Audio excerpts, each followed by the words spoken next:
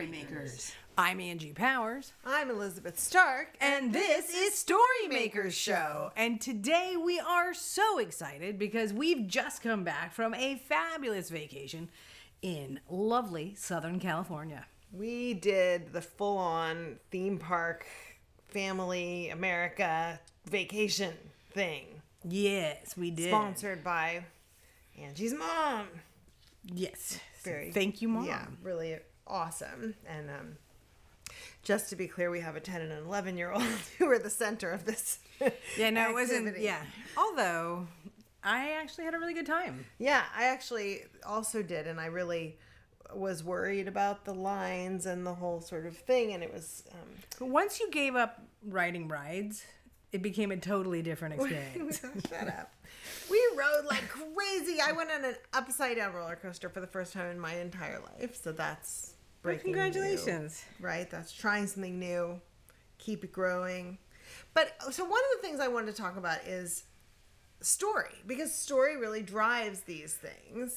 And not only does everybody's love of story drive them to these theme parks, right? So like one of the nights we're watching fireworks on the roof of the hotel, and this pair of folks next to us are talking in some kind of like deep South accent about all the different Pixar movies and how much they love them, right? And just like how, and I think that's a big pull. And also more and more the rides themselves, or maybe not more and more, but like they're really developed around story. Well, certainly when you look at how these places are developed to immerse someone in an environment and an experience. So we went to Harry Potter World at Universal Studios. Yeah. And we were all very struck by the detail that went into these buildings and the creative vision. Mm-hmm. I mean, J.K. Rowling's, right? But also the designers and yeah. And so it was interesting because I think even before Harry Potter World, and you go and you look at the rides that had predated, it's interesting because the Pixar section of Disney is revamping old rides. And so those old rides had their own following. Yes. So, for example, the history of the Tower of Terror was originally a Twilight Zone Tower of Terror, right? And so there was that storyline or a series of storylines associated with it. And now it's the Guardians of the Galaxy breakout. And it's interesting because, of course, Guardians of the Galaxy, it's fun to think you're part of that storyline. And I certainly remember as a kid, like, developing, my own sense of what Oz was like and seeing what I could imagine being there. And so these are actually places that take an imaginative moment and make them somewhat solid. And yet I think there's still, I hope and believe there's still a lot of room for imagination within them. Nope.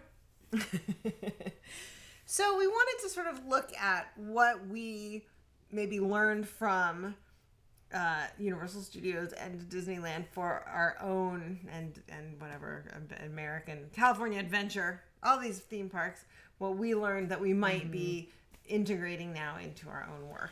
And yet we're going to pause that so that we can talk about what we're working on now.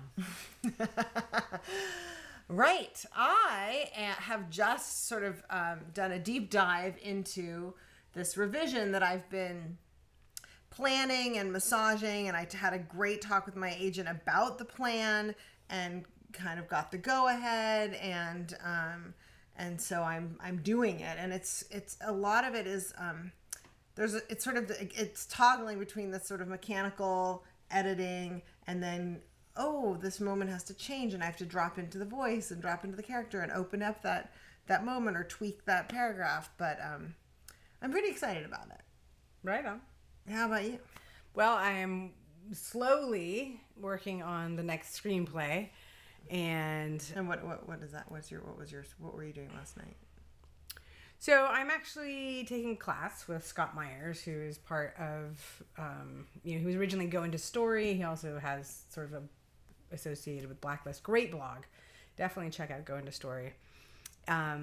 So I'm taking a class because I was taking so long to get started.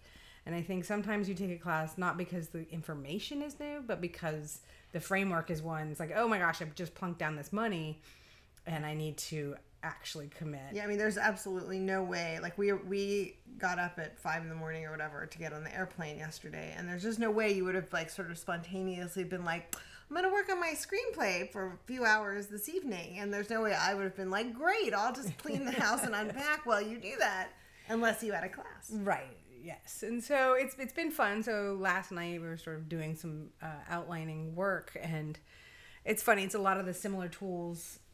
You see the same kinds of tools like over and over, and everybody has their own kind of. I mean, take ours on them. is spectacular. Yeah, and so original, completely different. But I mean, actually, no. Let me just back up. Everybody does have their own take, and that's the other value of taking classes, because you can look at something that you've seen before, worked with before, and someone will have their own take that might open it up in a new way. So, I mean, I'm really glad that we're offering something that we also seek out as professionals. Right. And I think that's part of the reason why we have an outstanding student community of people who are publishing and people who are, just love reading and love story. And I think that we're offering something always on our own edge of what we most want and need, because that's how we know it matters. Right. So basically what I was actually wanting to sort of say about where I am in this process is, you get these original inklings, and I don't mean original in like unique. I mean original in the thing that kicks off the project for you. Origin. And they sound pretty good at the time, right? They seem really reasonable, or high stakes enough, or whatever. Or like, that's quirky, that'd be fun. And, it's very simple to take that next question, which is to say, is this sort of big enough? Is the bad guy a big enough bad guy? And so... Is this big enough? Because you're going to spend time, right? You're going to spend time with film. You're certainly going to spend money. You're spending this commitment to this story, which doesn't mean, like, if your story doesn't get huge or whatever, it's not going to be enough.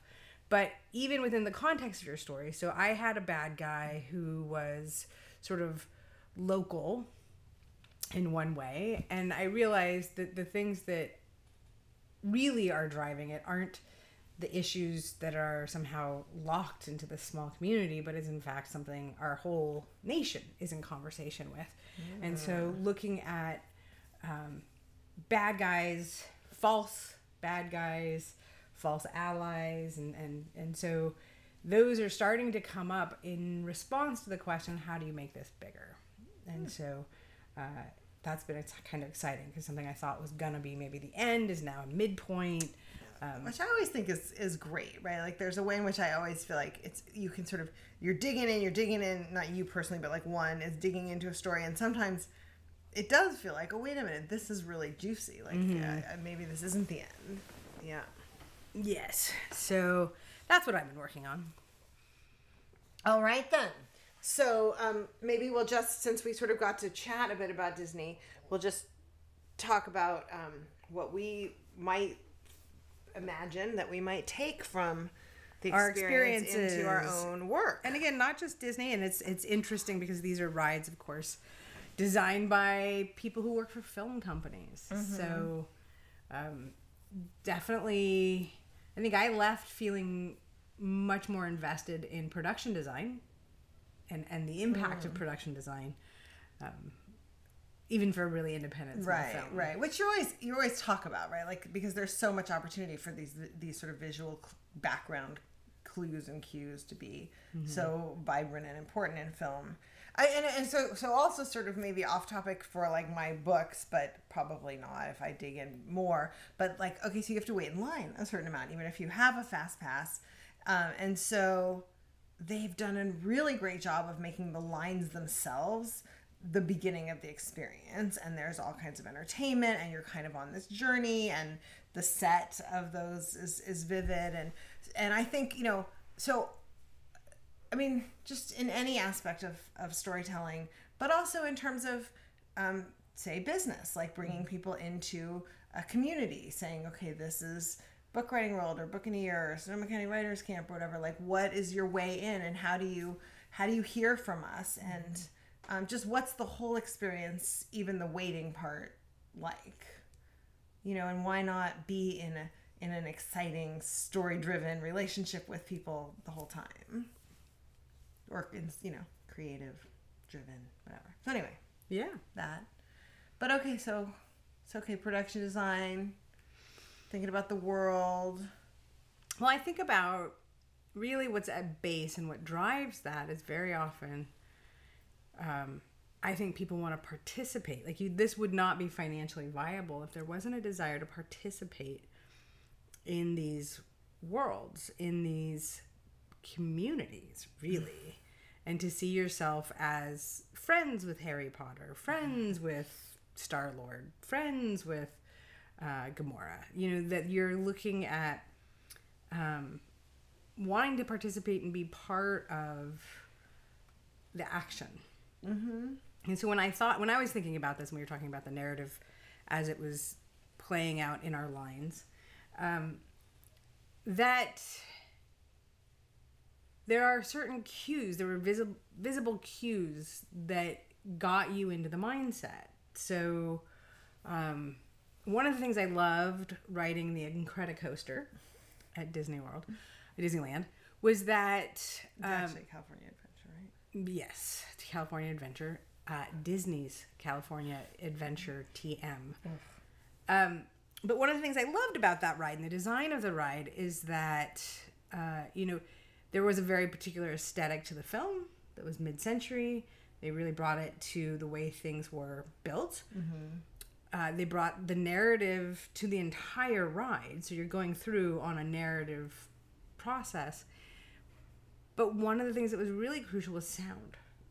And in fact, that you get to hear conversations. But for me, the thing that stuck with me actually was Jack's laughter at the end. And I loved this playful little kid. And so thinking about, as you're working on something, even if it's all prose, like, are you using all the available senses when you're introducing that world? Are you creating an environment that your reader can really sink into and be surrounded by? I just also, right before we left, went to this exhibit at the De Young Museum where they have, in that tower with the big glass windows everywhere, they play a 20-minute soundtrack from a film that was never made, right? Or whatever, what is it called when they request something? They commissioned it, and from Lucas Sound. Anyways, and it was really cool, and it was actually it was sort of like, oh well, we experienced this in the De Young and the Incredicoaster. Yes.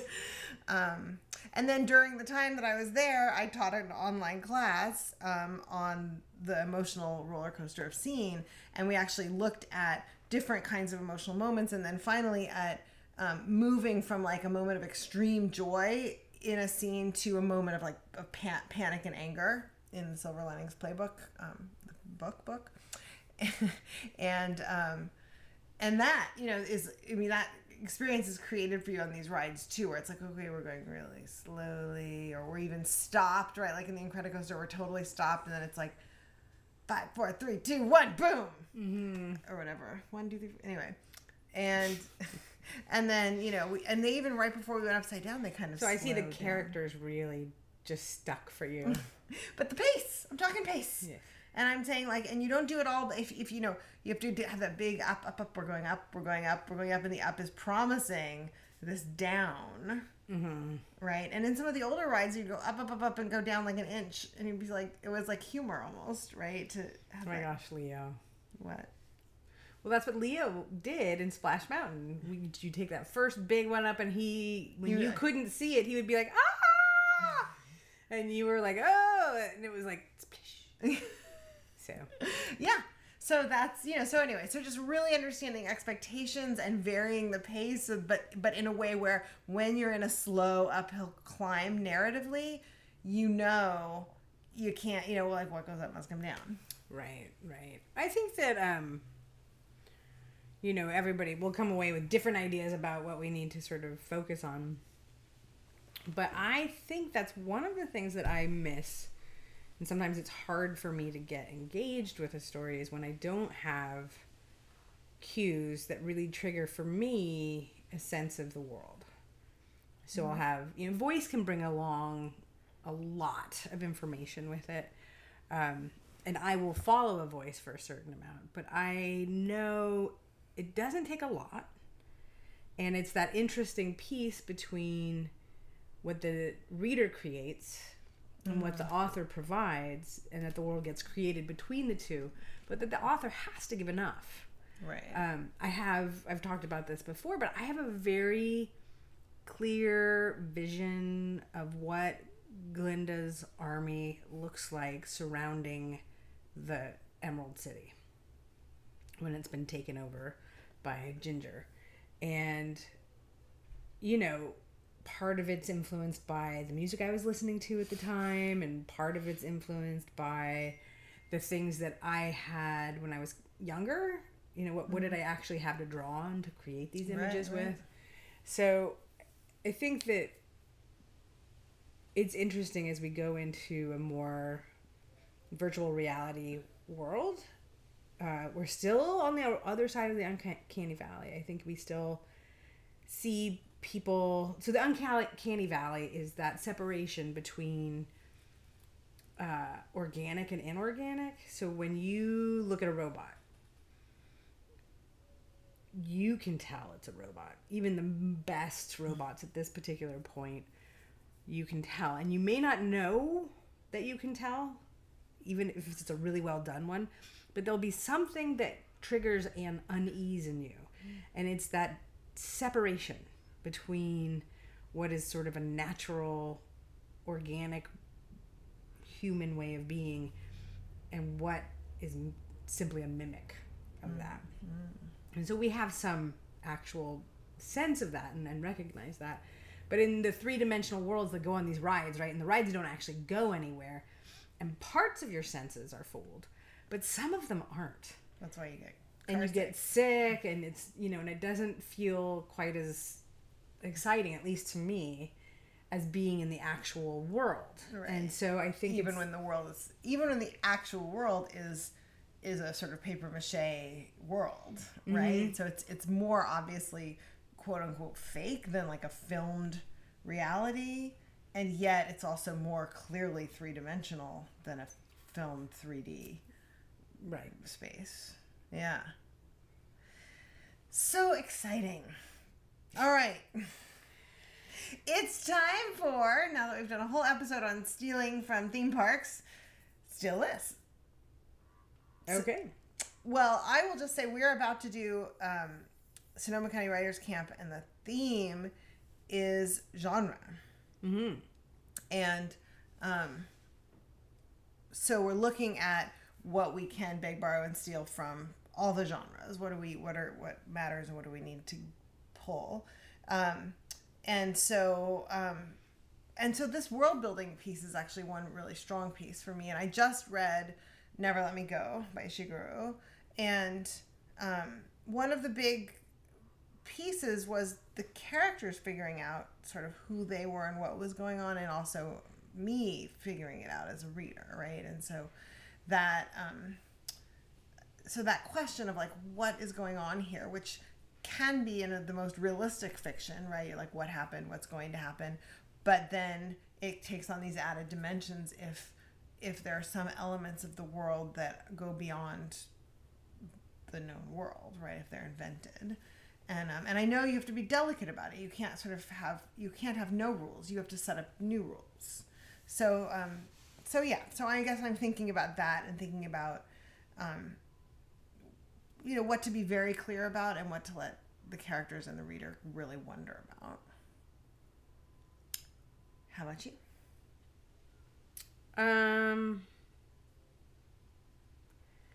I think I'm gonna just focus on sound for a while and think about that as I'm applying it to my writing.